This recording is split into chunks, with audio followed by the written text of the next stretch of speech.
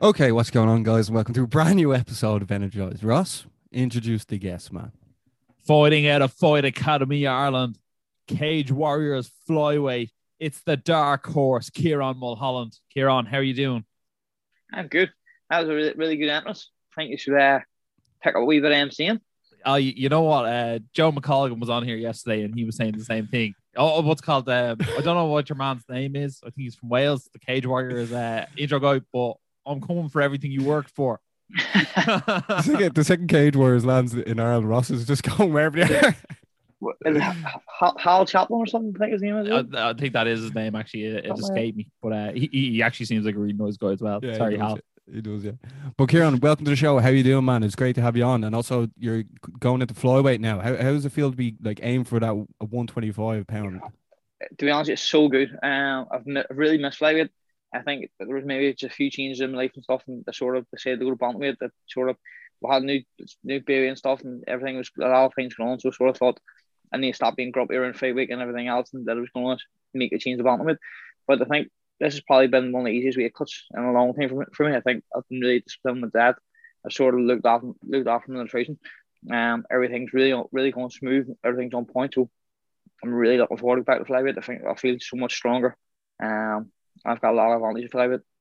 And Kieran, it's sort of timing that we have you on today after Graham Boylan announced that there's now a new flyweight tournament to crown the new Cage Warriors flyweight champion. Obviously, Jake Hadley is going to go off and fight in Dana White Contender Series. How exciting does that make that for you? Because Yeah, I always look at a tournament like this and think that someone has to come around the outside and become a number one contender. oh yeah, well, as soon as I seen that, I sort of thought that's brilliant for me because a lot of fathers will sort of ruffled. The whole division will be on sort of the move.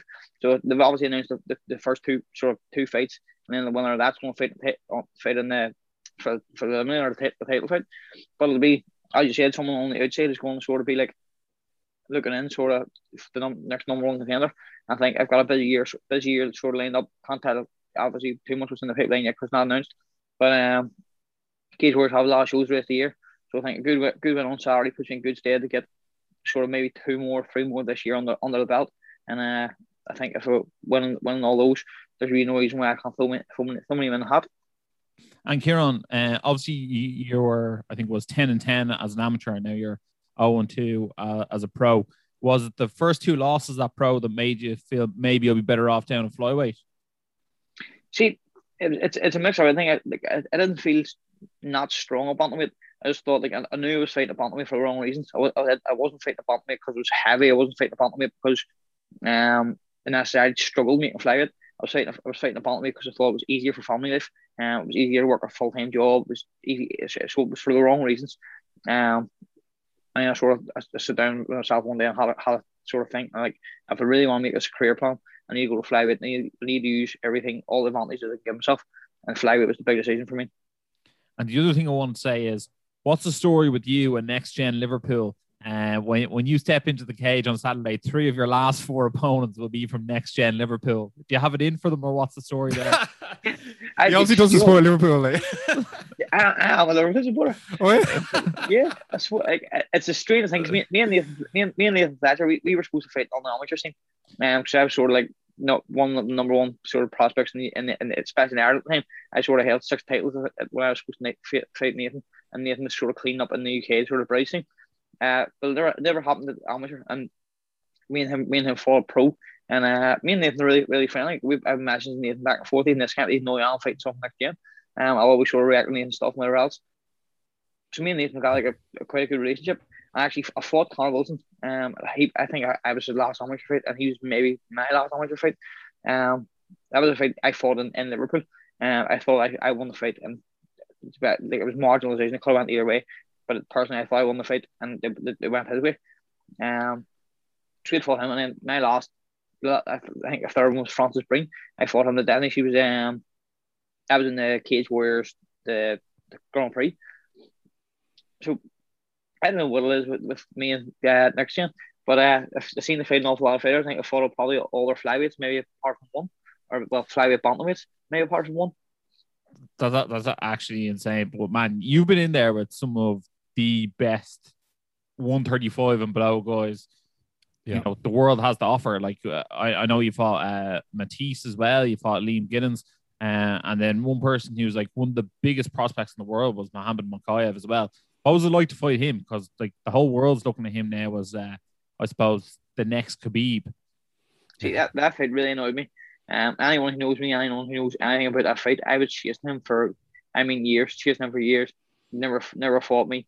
I think like I was supposed to fight him on at Catholic Gladiators and stuff, and he sort of didn't want to fight me a flyweight. He even refused to fight a flyweight.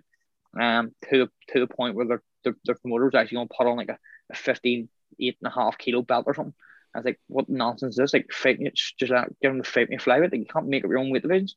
And then I was on the way down the train. It was a Thursday night, and my phone blew up. It was like, Mohammed Mokaev mentioned in the story. And then I clicked in, and he was like, show me that you're a real champ now. He called me in 2 days' notice. I was like, this is like so typical of something you do.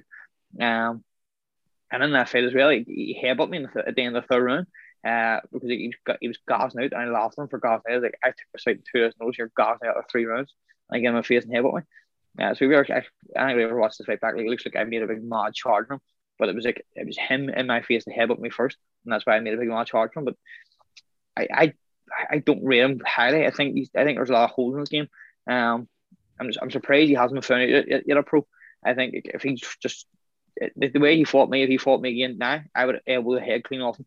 I wouldn't just let him land my guard. Obviously in the amateur, I was sort of throwing up submission attempts, and he was sort of like a real heavy state wrestling where he could sort of evade them. But in a pro game, he wouldn't be able to sit with head in my chest. He elbow on the top of his head. It opens up massively. That's a fight I'd love back, but I don't know if we'll ever cross again. Maybe at the UFC. I sort of win the Cage Warriors title and go on there if he ever gets signed through Brave or whatnot. We can meet the UFC, but otherwise, I don't think our paths will cross. No, fair enough. Yeah, just anyone who's ever fought him, I have to ask, because we actually know his boxing coach as well. He's actually a man from Donegal. So, do you know as well? Yeah. Do you know John Boyd? Do you, John Hutchinson? No, I know of him. I don't know him personally. He was a professional boxer. He was called the Buncrana Banger, and he's Peter Yan's striking coach as well now. He is indeed, yeah. So he's one of the creme de la creme.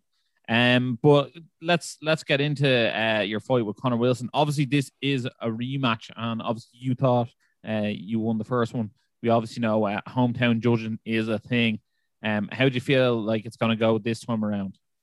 Oh, there's like the style of a quote from Joe is like apples and oranges. It's completely different this time. Like, I've never had such a good camp, such a well structured camp in my whole entire life, and that's not one anything I've ever been through. Anything like that. That's just like I've put in 6 solid months of work. I was supposed to fight in March time, and it fell through with COVID and stuff.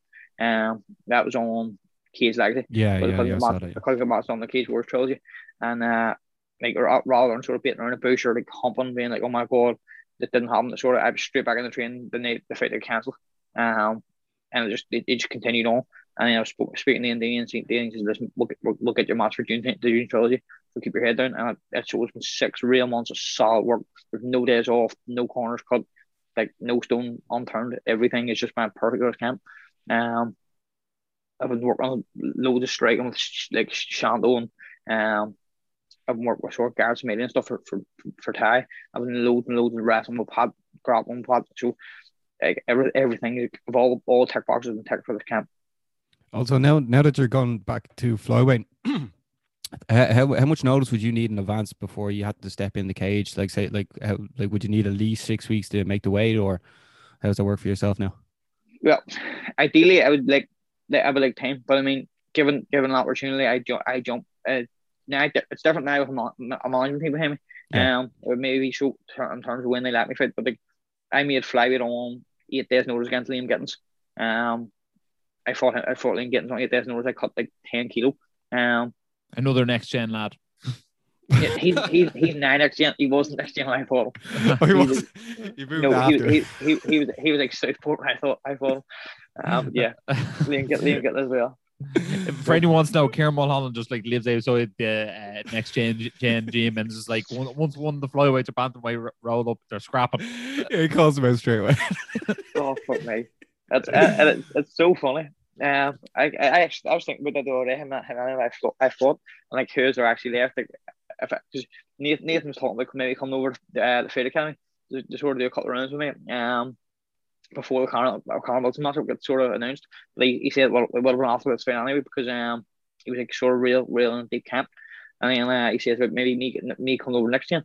So like it sort of made me ponder like who have I now fought over? Like it's going to be so awkward. Like I'm gonna go over and I'm gonna be like, Liam, how he has fought you, like Connor, how he has fought you, like just fought everybody. It was just, like, so I don't know if how well like. Look this way, Kieran. You fought the ball in your own. You probably fought everyone in your own gym as well. Just not in a competitive MMA match that went on your record. Yeah, well, that's it. And this is a sport we're in. We're in a crazy sport where it is. So look at the very top. Even like Usman and Burns fought each other, and they were training together for years. So like it does happen. So yeah, why not? You see like the opposite as well. It's going to be a great big grudge match, and after sort of fight, they're best friends. Like the Paul Craig fight last week. They were slobbering in bed, and then next thing, Paul Craig almost breaks your man's arm, and they're parting the guy after. It's such a mad sport, but I love it. It definitely is. Kieran, just judging from your record and seeing you fight, and then judging from Connor's record, do you think you'll have an advantage on the ground here? Because you have a lot of submission wins, and in his amateur career, he has quite a few submission losses. So, is that where you're going to aim to take the fight? I'm just going to put pressure on from the very first bell. If it goes to the floor, it goes to the floor. If it doesn't, it doesn't. I'm just going to be in his face. He's a striker, and he's good if you let him look good. He likes to stay on the outside, sort of some spin attacks, and but he can only do that if you give him the space to do it. I'm going to be in his face the whole time. My gas tank has never been as good. Gas tank's never been a problem, but it's never been as good as it has, and I'm going to utilize it as a weapon. We in his face from the first minute until the last minute, however long the fight lasts. Yeah, Kieran, you're obviously opening up the card on Saturday, aren't you? So you'll be on what, like, you like to enter the cage. You like to take your time, so it'll probably be about 1:15, I'd say. But how, like, obviously, like this is a big fight for yourself and your career. Like, how important is this fight for you going into this fight on Saturday? Oh yeah, this is a massive fight. But I think when this fight was offered to us, like we sit down as a team and sort of looked at it. I'm like, how much I'd improved from January 3rd until we got this offer, and we had 6 weeks from the offer until the fight, and we were like, if I've made so much improvements in this and sort of these 4 months, by the time the fight comes up, made so many more, and it sort of proven correct. Like the amount of improvements I've sort of made up in Fight Academy, just training that's such a structure, twice a day, every day. I've made leaps and bounds in the game. I've closed so many small gaps, and I've had so many new tools. So this fight is a massive fight, but this is one we're really confident we can win. Absolutely, and so you should be. You have a great team over there and up there in Fight Academy. So we definitely wish you all the best. We'll be supporting our own. Despite Energize having a few next gen links of our own, we're still going to be cheering on Kieran Mulholland. Yes, definitely. Kieran, appreciate it. Tell us this: how did you get your hand raised? What's the finishing combo, or will we be leaving it in the hands of the judges? I don't think I'll be going to judges this time. Went to judges for a 10 thing going away, so I'm going to be, as I say, in his face from minute 1 till minute last, but I don't think it's going to go 15. There we have it, Basmo. Anything else to add in? No, that's brilliant, Kieran. It was great to have you on as well, because like I think we've nearly had all the Irish fighters that are fighting this week on. We just have one more Deckies coming on as well. But Kieran, thanks a million for coming on, and we really look forward to seeing the performance Saturday. Yes. You'll be out in the cage at 1:15 on Saturday, so make sure everyone to check it out and tune in. Ross, anything else to say? I just want to give Kieran on the floor. Did you need to say something, Kieran? I just want to shout out the sort of my team, all my training partners, everybody at Fight Academy knows who they are, and my sponsors. We were my sponsors on my fight kit and on my fight banner, so they'll be getting the shout out off the fight as well. Brilliant. There we have it. I knew you wanted to say something. I could see him itching in there. Guys, if you did like this video, make sure to give it a like. Make sure to subscribe. Make sure to follow Kieran on Instagram. And as always, stay energized.